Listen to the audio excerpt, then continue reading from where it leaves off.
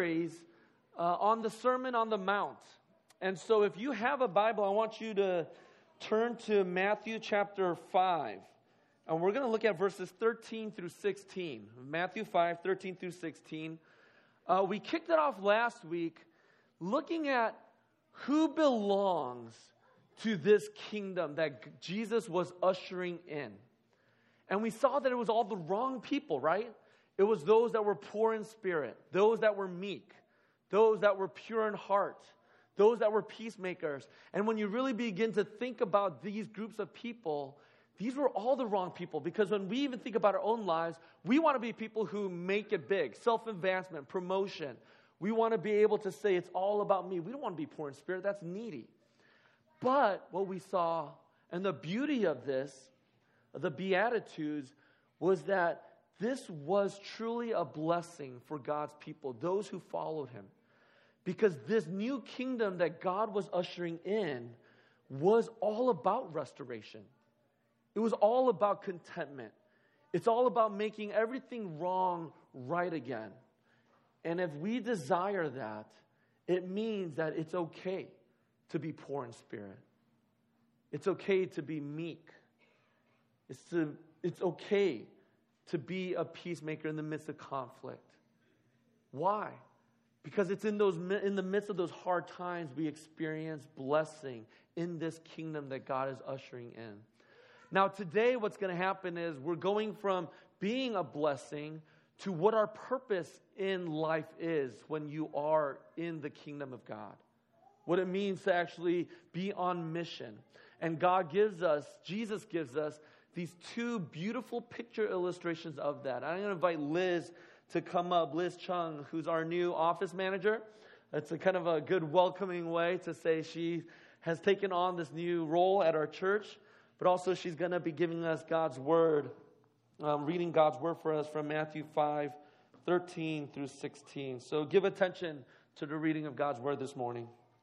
You are the salt of the earth, but if salt has lost its taste, how shall its saltiness be restored? It is no longer good for anything except to be thrown out and trampled under people's feet. You are the light of the world. A city set on a hill cannot be hidden. Nor do people light a lamp and put it under a basket, but on a stand, and it gives light to all in the house. In the same way, let your light shine before others, so that they may see your good works and give glory to your Father who is in heaven. This is the word of the Lord. Thanks be to God. Let's pray together. Our Heavenly Father, we come before you this morning and we give you thanks for your word. We give you thanks that in your word there is life. There is joy. There is hope. There is peace. There is even renewal and restoration. And so, Father, I pray that as we think about who you have called us to be, that we would also be people who would be on a mission. And you have shown to us clearly through your word. And so may that come alive in our hearts this morning, because you have called us to different places. And so won't you encourage us, breathe life into us, so that, Lord, we might be like a light, like a salt to the world around us. We pray all of these things in Jesus' name. Amen. As we look at this idea of being on mission, I wanted to maybe introduce this idea with a very embarrassing but also humiliating story about the first time I ever shared the good news of Jesus with my friend. It was the first time I ever done this. And this friend of mine I grew up with, his name was Eric, but he grew up in a very abusive home. His dad was just no good. He always felt unsafe. But he also could do whatever he wanted to do. So he could stay out late at night and come home and there would be no questions asked. He could play as much Atari and Nintendo as he wanted, and he never got in trouble for that. And this was the kind of freedom but also hardship and suffering that he experienced in his life as a middle school kid. Now me, on the other hand, I grew up in a very strict but loving, disciplined home. So I didn't get to play Atari and Nintendo as much as I wanted. I got to play for 30 minutes, and that was it every single day. When I wanted to go bike riding with my friends, my mom would say, you only have 30 minutes and you need to come back home. I'm like, for what? It's like, you need to do your homework, practice piano. I'm like, I already did my homework. There is no homework. But it didn't matter. There was always homework that I could do, more things that I could study, more practice, math problems to solve. And that was kind of the different upbringings that Eric and I had. But we lived only a few houses down. And so we developed this really beautiful relationship, and one that we were best friends. And he would always come over because I couldn't go out, so he would just hang out at my place. We would play Nintendo in secret, without my mom catching us. But this one time, he saw the Bible on my bookshelf. And he never grew up knowing anything about Christianity. He never knew what a Bible was, and he took it out and was like, what is this? And that began this really interesting conversation where I told him what I believed about God and how Jesus came down to earth to save me, who was a sinner, all the bad things I did. And he's like, that's stupid. Like, that's the stupidest thing I've ever heard. Like, there's a God, what about Santa Claus and the Easter Bunny? And quickly it escalated into this argument and fight where I was saying, no, you're the idiot. Like, why don't you believe in the Bible and in God? Like, God loves you more than your stupid dad. And that got him super angry and really hurt. And we never talked about faith ever again. Obviously, it's one of the most low points as a follower of Jesus, and one that if you are not a Christian in this room, that I am not proud of and how I handled that. But here, what Jesus is showing us is how we are actually supposed to relate to the world. How are we supposed to relate to the world and to the places that God has called us in your family, in your workplace, in your neighborhoods, at your schools, your suite mates, your roommates? How are we called to relate to the world as followers of Jesus? Now, if you are not a follower of Jesus, there's also good things here for you to think about and ponder as I speak for the next 20, 30 minutes. Because for a lot of us, we all want significance. We want to make a difference in this world, and we want to make a huge impact, right? But here, Jesus gives us a very different paradigm of how that can happen. And so as much as this is for the followers of Jesus, I believe it's also for those who are seeking, who are skeptical, for the Erics of this world this morning. And so I want to give us 3 headers to figure out exactly what this means. What is our mission and how are we to relate to this world? And like last week, I'm going to give it in 3 questions. The first question that we're going to answer is, what is our purpose? Second is, how do we do it? And thirdly, why do we do this? So first is, what is our purpose? What is our calling? And simply put, the way I would answer this is that we are to be in the world. We are to be in the world. Now, Jesus gives us these 2 very, very common pictures of how this is supposed to be functioning in our lives. And the 2 are salt and light. Now think about salt. Now as we think about the common household use of salt, one of the things that it does is that it's used to preserve food. And this was very common, especially in first century culture. Why? Because they didn't have refrigerators. They didn't have cooling systems. And so what they would do is you would take, for example, meat. And you would pack that thing with tons of salt. You would just cake it, where you wouldn't even see the meat anymore, because it was encased with all of this salt to preserve and prevent any kind of decay, any kind of microbes or any kind of germs that would infect the meat. And you would pour all of this salt over it and store it for whenever you would want to eat it and use it. And in that same way, what Jesus is saying is, as we are called to be in the world, Salt is going to that thing to prevent any kind of decay upon that meat. And we are called in that sense, in the same manner, to prevent decay in this world. And if you really think about our culture and our society, left to its own devices, what happens? Things fall apart. And I'm very aware of that even in my life as I approach 40 years old. My body is slowly breaking down. There's nights where I'm not sneaking into my house, but like going through the house quietly because I don't want to wake up the kids. And I'll hear my joints and my knees crack. I'm like, what is that noise that I'm hearing? Am I really getting old where now my knees and my joints are all making these crackling noises as I walk throughout the house? And so guess what I've done? I started working out and lifting weights. Why? So that I could prevent the decaying and falling apart of my body so that when I turn 40, I could look at my wife and be proud of my physique. But much of that is true with our world, right? We look at society, we look at our culture, we look at our workplace. And even if things are going well, we're cynical about how things continue to go well. We're waiting for that shoe to drop. We're waiting for things to fall apart because that's just how our world operates. And Jesus here is giving us this picture. No, you are to be salt. You're to be in the world to prevent the decay of your culture, of your workplace, of your neighborhood, of your families. But what else does salt do? Salt gives us this beautiful enhancement of flavor, right?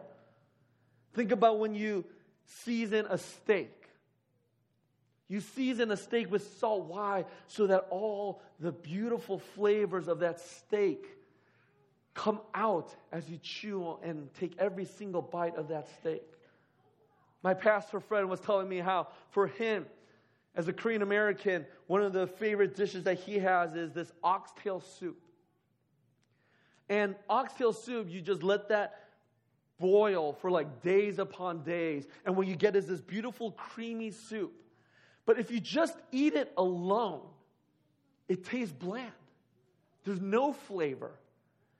But as soon as you sprinkle just enough salt on that oxtail soup, and you take that sip, it brings out all of the flavors of that oxtail bone and the soup that's been simmering for days. And what Jesus is saying is we are called to be in the world. We are supposed to bring out the goodness from within this world that God has called us to be. There is so much goodness. When we think about Genesis 1 and 2, God created this world and it was good. And in the midst of the decay and brokenness, what we are called to be as salt is to bring out and bring out this great enhancement and the beauty and the wonder and the flavors of what God has created in your workplaces, in your homes, in your neighborhoods.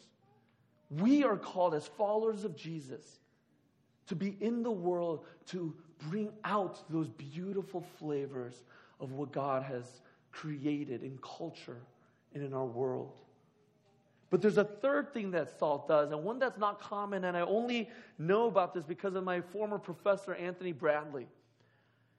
And what he says is when there's this misconception that though, yes, it's true, salt in first century culture was to prevent decay and also enhance flavor, salt was predominantly used for agricultural purposes. And so you would use salt to actually use as a fertilizer in places that are barren, in arid soil. And you put that in fertilizer, salt that is, so that not only would you prevent decay and bring out enhancements, but you would actually bring flourishment. You would bring renewal and restoration to places that are barren and decaying and broken. So it wasn't just to prevent decay, but it was also to be able to see beauty and flourishing happen in places where things are falling apart. And you think about our world and your neighborhoods and your workplaces. As we are called as salt of the world, salt of the earth. Think about all of the different manure piles that exist wherever you live, right? And how God has called us as salt for the soil to go to those places that are broken, that are dark, that are longing for hope, and we're supposed to be salt that brings flourishing, brings restoration, brings renewal to places that we deem, that the world deems dead and hopeless and lifeless. See, it's a beautiful picture of who we are. This isn't something we're supposed to be. What Jesus is saying is, you are the salt. You are the salt. Be who you already are. Prevent decay. Bring out the flavors of the goodness of creation. And bring flourishing to whoever God has called you to be. And you think about light. Think about darkness. There's this 2-mile route that I run every now and then in my neighborhood. And whenever the moon is just a sliver, there's this one area where there's no street lights. And every time I make that corner turn to run in this one neighborhood, I always get scared. I'm thinking, Lord, let there not be a skunk. Lord, let there not be a fox. Let there not be some crazy animal or some crazy person ready to jump me. And I have that fear every time I come around that corner when I run at 10 p.m. because I'm just fearful. And that's what darkness does, doesn't it? Darkness represents hopelessness. It represents fear. It represents cynicism. It represents death. And what Jesus says is, you are the light. And you are called to bring hope. You are called to bring life. You are called to bring joy. You are called to bring encouragement to those in this world that are looking at you. And moreover, you see throughout Scripture, Jesus and God, we see this beautiful correlation that He is the light of the world. And we are supposed to shine Christ and the good news of Jesus to the world around us. But guess what we do? We want to isolate ourselves from this world, don't we? Why? Because we want to avoid all possible interactions with this culture, to avoid contact and protect ourselves from the ills of this world. We value safety and assume evil is out there, so I'm going to withdraw myself from culture because goodness is here. Christians are good and the world is bad. But what does Jesus say? No, evil isn't out there. Evil is in here. And so even though you might want to isolate yourself and withdraw from culture in this world, trust me, evil and brokenness and danger and harm will continue to exist because evil is within our own hearts. And God is calling us out to be in the world. We're called to get messy and go where nothing is growing right now. Into the places that are experiencing devastation. People who are experiencing financial problems. People who are experiencing addictions, oppression, injustice, ignorance. We're called to go where it's messy, where it's broken, where it's dark. And the good news is that we don't have to go far to find opportunities to be salt and light to our world around us. So let me ask you a question. Do you have any non-Christian friends? Are there people that you get together with regularly that are not followers of Jesus? If you don't, you are isolating yourself. You are not in the world. You are not being who God has called you to be, salt and light. Are you involved in dark places? In places that there are arid soil, those manure piles where we are called to be fertilizers? Are we enhancing the goodness around us? Or are we just as depressed and cynical about different cultures and our workplace and our industries and politics as we are as everyone else? Or are we truly being light to those around us? Or are you just avoiding the decay and pain and suffering that we see around us? But here's the thing, we can't just be present. We can't just be present. So how do we do it? That's the second question I want to ask us. How do we do it? The answer is to be distinct. Look at this. As you go back at this great picture illustration, look at what Jesus is saying. He's saying in verse 13, how shall its saltiness be restored? If salt has lost its taste, how shall its saltiness be restored? And then with light, a city on a hill cannot be hidden. Verse 15, nor do people light a lamp and put it under a basket, but on a stand, and it gives light to all in the house. You see, the only way we can make a difference and be salt and light is if we are actually being effective as salt and light. If you hide it under a basket, light cannot be light. Light has to be in the darkness. Think about if I turn on a flashlight right now and pointed it here against this wall, what impact would that have? The greater impact would be when we shut off all the lights here and I turn on that flashlight. That's when light becomes distinct. But the same thing with salt. And some of you WashU students are going, or chemists are going, well, salt can't lose its saltiness because NaCl is like the most stable compound in the world. But here's the thing. In this first century culture, salt wasn't ever in its pure state. It was mixed with all of these other impurities, and what would happen is salt would be leached onto these other impurities, and what would be left is this white residue. And that's what Jesus is saying, is that even with fertilizer, as salt would make its way, it could easily be leached out with all of the other impurities, and what you would have is this tasteless white substance. And how is that truly being salt if you have lost your distinctness of being salt? I mean, we all get it. But we're not only to be in the world, we're called to be distinct. And as we think about this, it goes against our desire to assimilate. And I think for most of us at Restoration, the tendency for us is to assimilate into our culture. We want to be like everyone else in this world.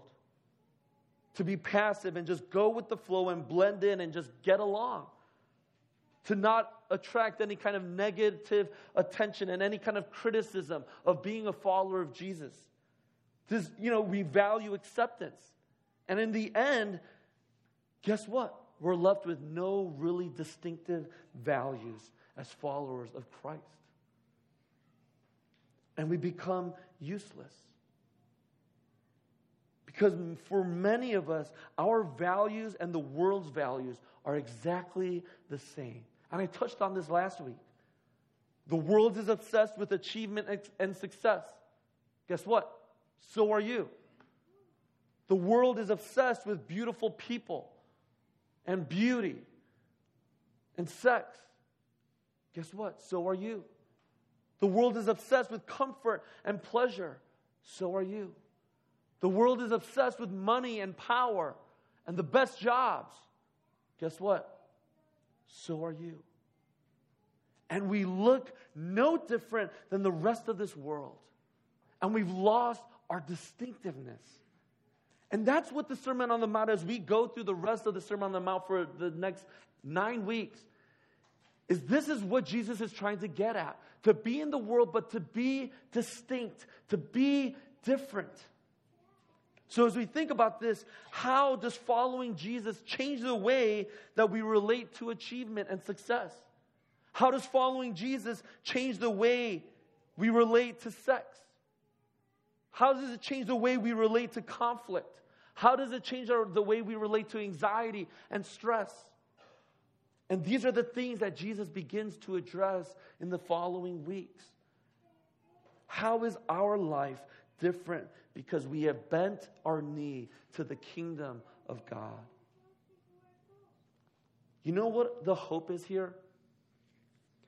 The hope is that for many of our our friends, our neighbors, our coworkers, the secular story is not working. It's not working. Neil Postman, he said this. He said, in the end, science does not provide the answers most of us require. The story of our origins and our end is to say the least unsatisfactory. To the question, how did it all begin? Science answers probably by accident. And to the question, how will it all end? Science answers probably by accident. And to many people, the accidental life is not worth living. So the world around us, your friends, your neighbors, your coworkers, they're all trying to find some story that will answer their questions of purpose and fulfillment in life. And so they go to other things, pleasure, sexuality, possessions, money, power. And none of it gets what they really want. And here is this opportunity for us as followers of Christ to be distinct in our message and in our life. To be the salt and light to the world that is craving for something. And that's what it means to be distinct.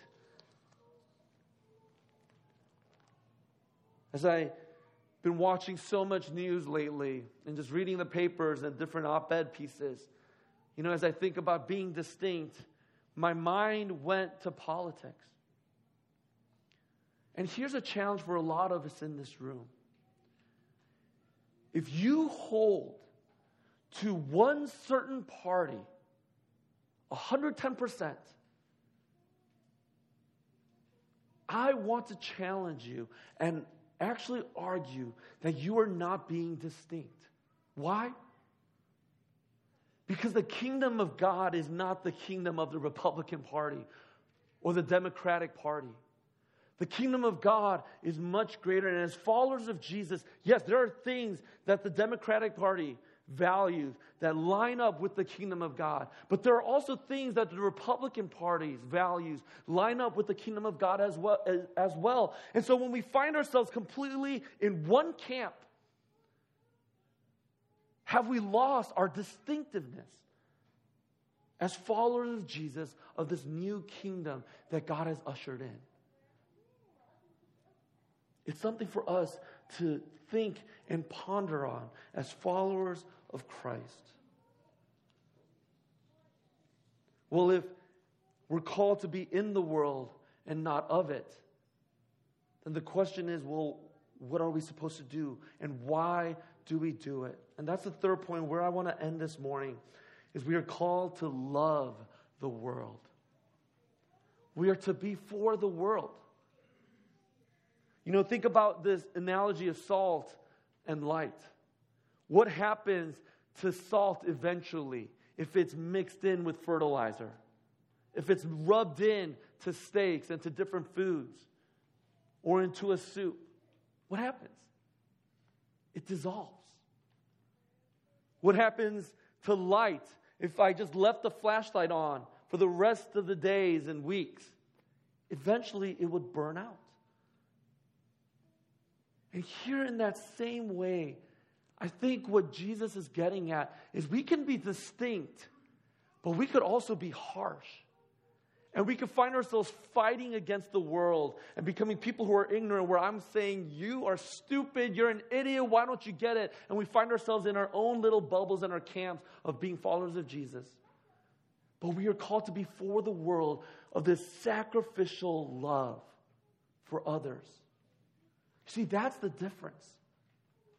It's when we are full of this kind of love for the world, this sacrificial love, one that causes us to die to our own needs, die to ourselves, die to our own comforts and our own pleasures. For what? For the sake of the other. That's when we begin to see transformation and true restoration and renewal happen as the kingdom of God is ushered in to this world. Martin Luther said this, and I love this quote: God doesn't need your good works, but your neighbor does. Right? God doesn't need our good works, but our neighbor does. And many times we are not for the world, we are for ourselves. We want to serve our own needs and our own pleasures first before we think about serving someone else. But here, this is where the motivations are clearly set. Because how do we know if we're for ourselves or for the other? It's in our love. Jesus said, how do we know what the laws, he says, what does it say? He says, the laws are summed up by how? Love for God and love for people. And as we think about this Sermon on the Mount, that's exactly what Jesus is trying to get at. Love for God and love for people. And we begin to see true restoration happen in our world. Let me give you some examples. Rodney Stark, he's not a Christian, but he's a historian and sociologist who studied the reasons why Christianity grew so much in the Roman Empire. And he quotes all of these different church fathers and secular emperors. And one of them was Dionysius, Bishop of Alexandria. And this was at a time when there were all these epidemics happening. Smallpox in 165 killed probably about 1/3 to 1/4 of the world. And here, Dionysius, Bishop of Alexandria, said this: during the great epidemic, most of our brother Christians showed unbounded love and loyalty. Never sparing themselves, heedless of danger, they took charge of the sick, attending to their every need and ministering to them in Christ.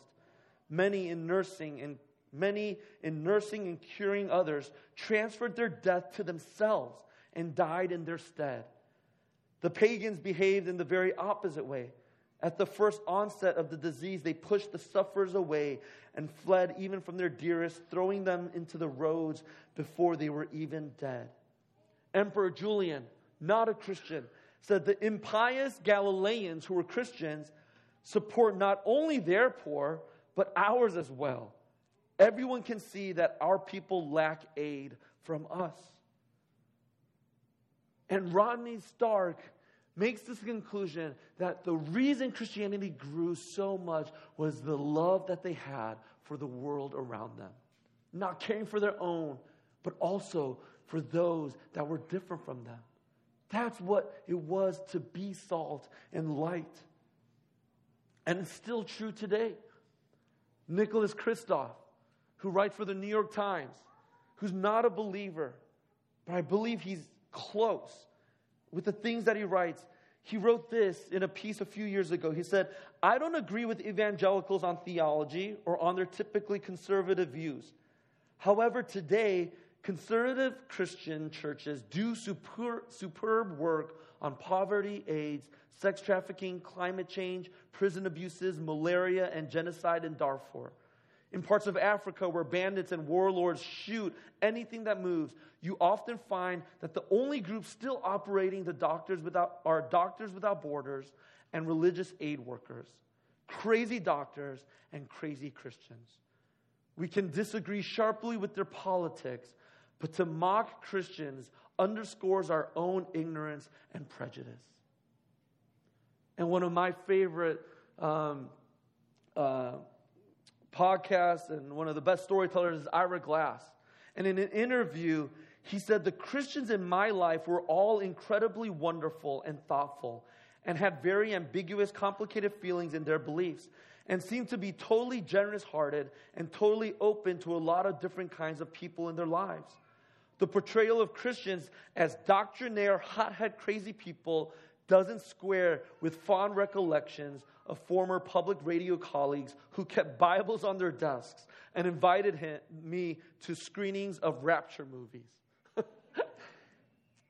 Here's an atheist who experienced followers of Jesus who were being salt and light to him. And so when you listen to This American Life or anything he puts out, he gives a very fair view of Christians because of his own experience.